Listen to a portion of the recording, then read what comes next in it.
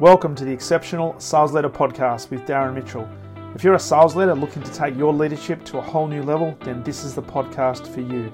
We'll be exploring tips, techniques, and strategies to help you take your leadership to the exceptional level and allow you to enjoy more money, more meaning, and better sales results.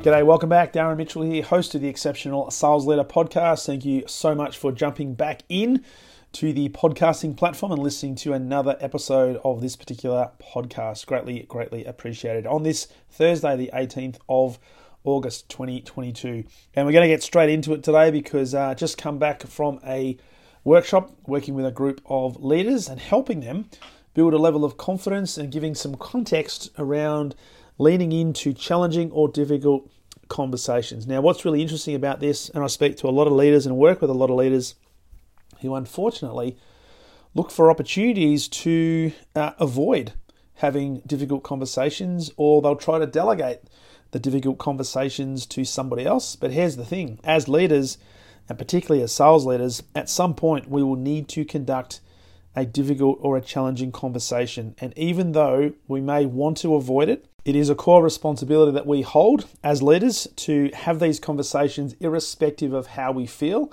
and irrespective of the relationship we have with the individual involved in that conversation. So even though we may wish to avoid it, and there might be some reasons, and you might be listening to this and saying, yeah, I run a strategy of avoiding these conversations and I don't like having them, that's fine. We can learn to have these conversations and develop a level of confidence over time. And you know what? We can actually end up achieving a pretty positive outcome if we conduct these in the right way and be aware of some of the key principles that are around having these difficult conversations. And as we know, a key responsibility of leadership, whether it be direct reports, whether it be peers, managers, stakeholders, customers, and even senior executives, it is a core responsibility of us as leaders to be able to lean into and have these conversations, because sometimes the worst thing you can do is avoid the conversation, let the behavior continue, let the situation, dare I say, fester, and it actually becomes even worse. So one of the key things I want to share today is just a framework on having these difficult conversations, but a couple of key points to keep in mind when we're having these conversations so that we can build a high level of confidence when it comes to having to embrace a situation, embrace a person's behavior. And this is not necessarily performance management, and it's certainly not a conversation restricted to your direct reports. You can have conversations with any key stakeholder that could become a difficult conversation, but we need to learn how to lean into those and have these conversations. So when it comes to choosing to have the conversations, one of the things to think about before jumping into the conversation is to understand, or at least try to predict how the person involved in the conversation is going to respond or how they're going to react. It's fair to say there are a lot of people who are very reactionary. There might be some very defensive type of approaches. There might even be some aggressive type of approaches. So before we jump into that conversation, one of the core things we do have to keep in mind is how this person respond. The other thing we need to be really conscious of, and this is part of just reading people, is understanding what sort of personal style, personality profile, communication style, behavior style they are that might impact their way to how they're going to respond, how they're going to react. And then also consider from our point of view as a leader, what are some things that we have control over? One of the things I spoke about after the workshop this morning is one of the participants came up and asked me a few questions afterwards, and we focused on the fact that there'll be some conversations that they need to have that they have no real control over the outcome of that conversation. So you can't necessarily force somebody in a senior leadership position to make a decision that's going to benefit you. All you can do is put information on the table and hope that based on the information you've got enough there, that could be evidence for them to make the choice that is consistent with what your intention is, what your key outcome is. But one of the key things we have to do when it comes to choosing to have the conversation is understand that we don't have control over a lot of stuff and remove ourselves from having to get the perfect outcome, but leaning in anyway and making sure we're leaning in to have that conversation. Which means that in order for us to do this, we've got to establish what's called a frame of reference. And a frame of reference essentially is how we judge other people. Think about it as like the first impression. So when we see somebody, we're going to judge them whether we like it or not based on how they appear, how they're dressed, how they speak, how they look, etc., etc. And this frame of reference is pretty much based on our upbringing, our beliefs, our values, the assumptions that we make the advice we've been given, the experiences we've had, and the emotions we have at a particular time. So there's a lot of things that go into creating a frame of reference. So one of the things we have to do first and foremost is to establish that frame of reference, to identify that frame of reference, but also ask the question, is this frame of reference going to inhibit or enhance my ability to have a robust conversation with this individual?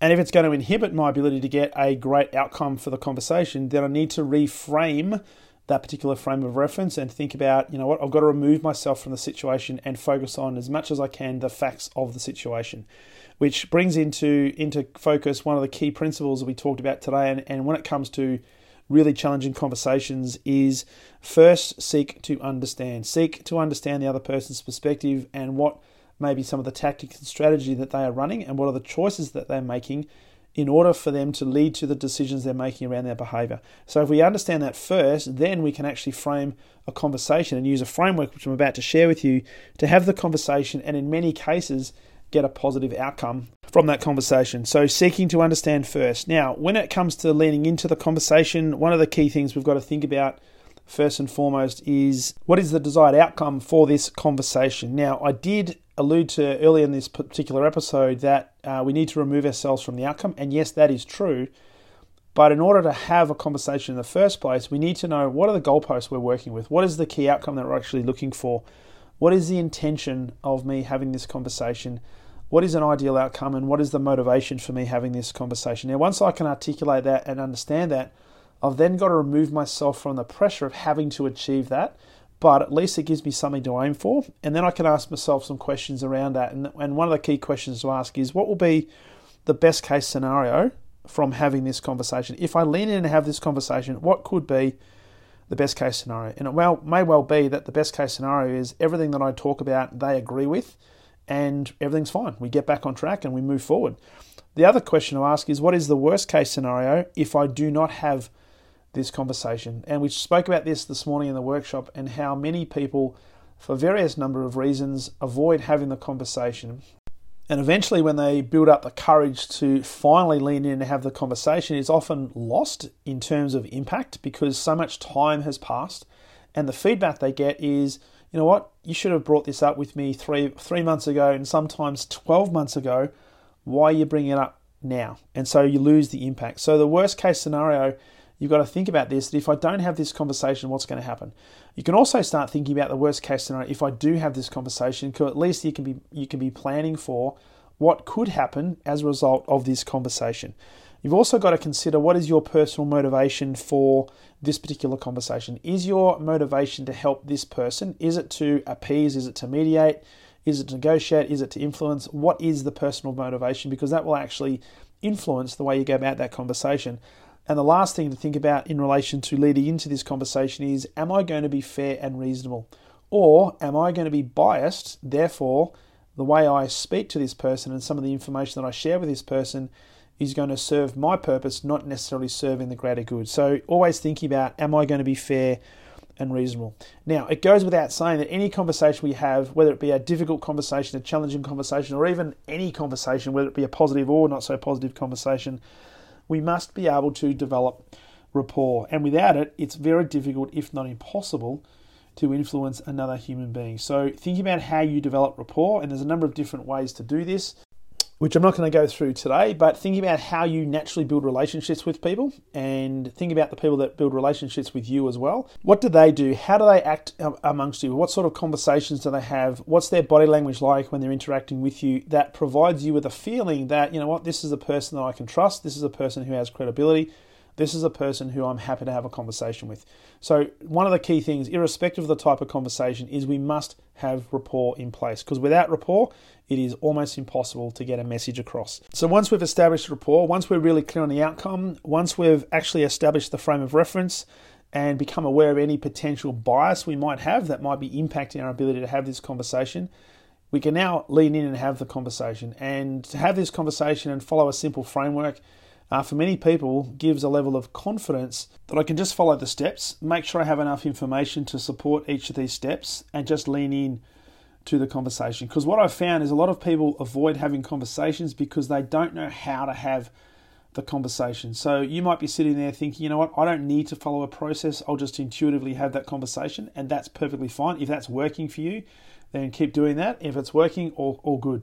For a lot of people though, they need to have some sort of structure to follow so that they can actually drive some consistency in the conversations that they have, particularly when they're dealing with people around robust conversations who may be peers or who may not be direct reports, or in fact who may be senior managers or senior directors within the organization, or in particular external stakeholders such as customers. So to be able to follow a framework gives a level of confidence and a level of robustness that enables us to have that conversation. So in this context, there are 8 steps to follow that we can implement so that we can lean into a difficult conversation. And the challenge for everybody today is, if you find yourself in a position where you know you need to have some conversations which may be a little bit hard to have, they might be considered to be challenging, difficult, or what have you, then just follow this process, because by doing this over and over and over again, you'll not only develop a level of competence, but through that process, you'll also develop a higher level of confidence to be able to have that conversation. So here are the 8 steps. Step number 1,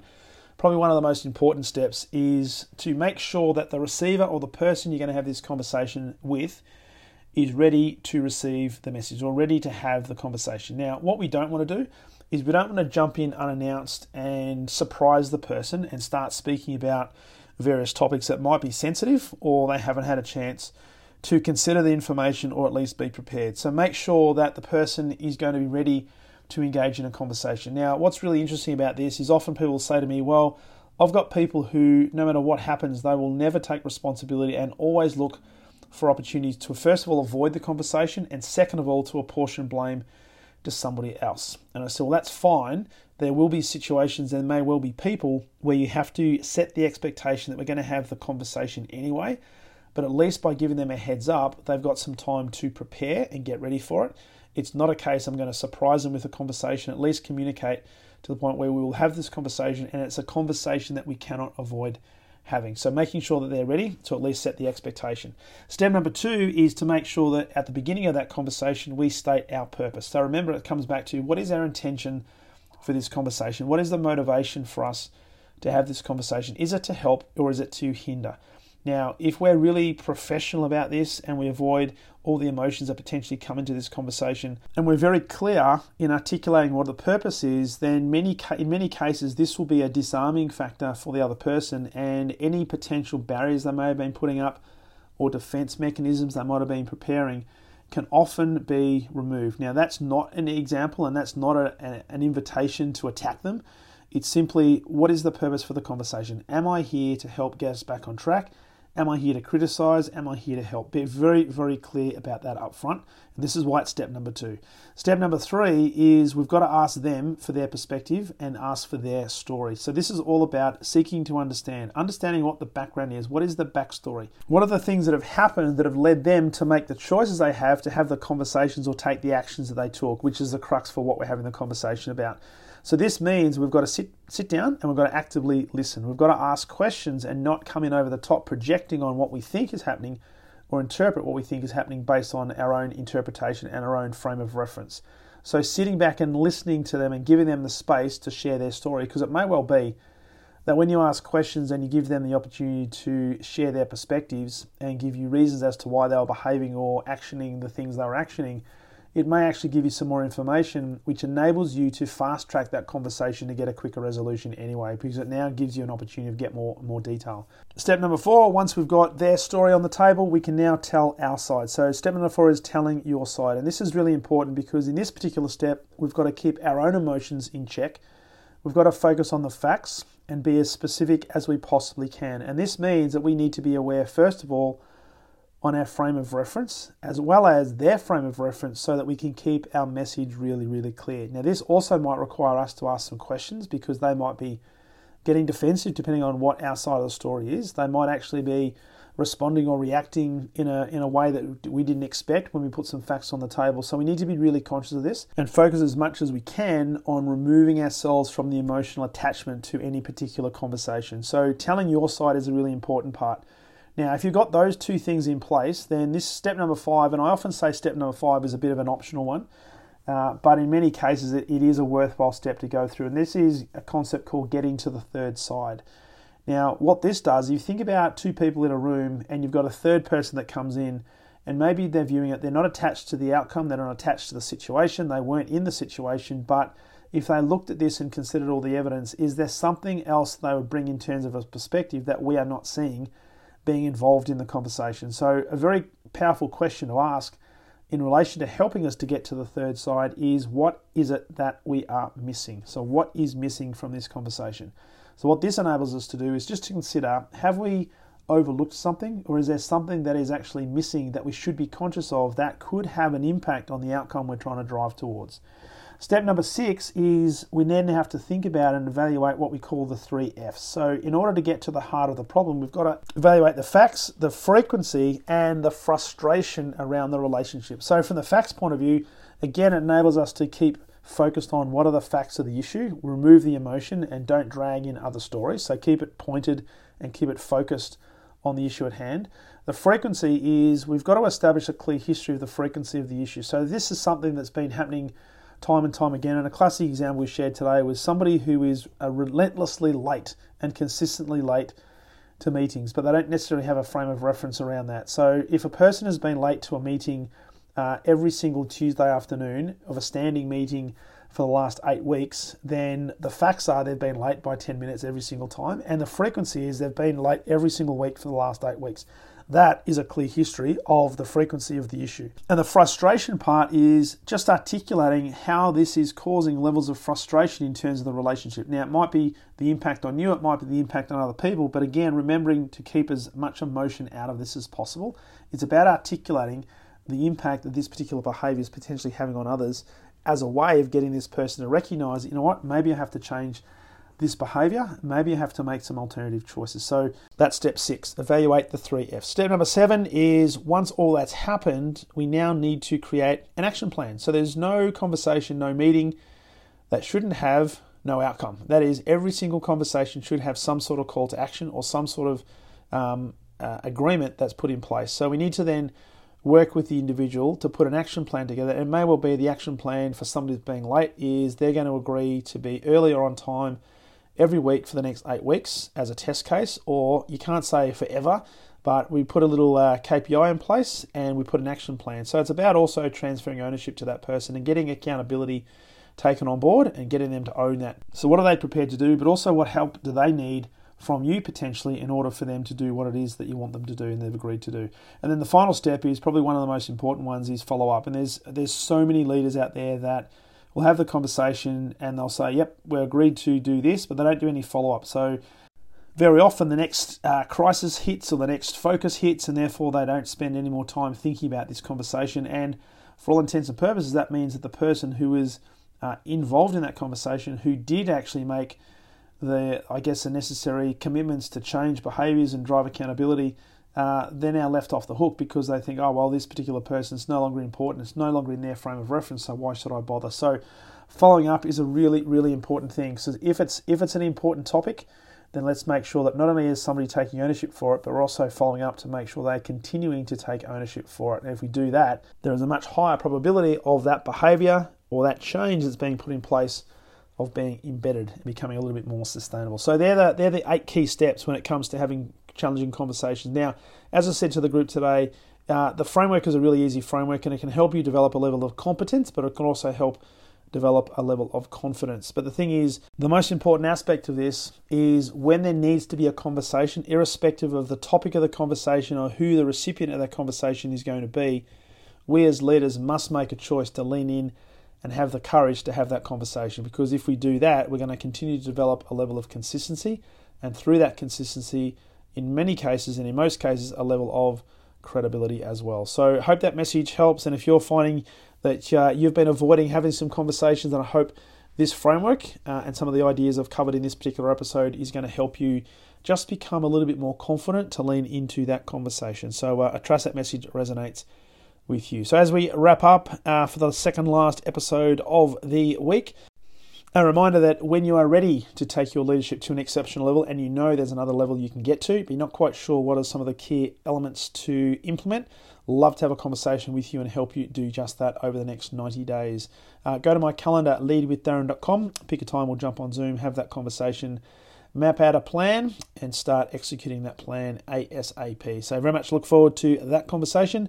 Thank you once again for plugging into the podcast, and as always, look forward to sharing with you on the very next episode of the Exceptional Sales Leader Podcast. All the best.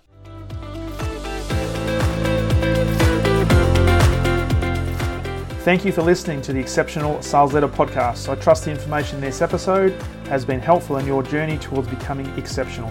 And remember, please take the time to rate the show, subscribe to the show so other people can find it, but also if I can help you, jump on my calendar, go to leadwithdarren.com and let's have a conversation about how I can help you along your journey to being exceptional.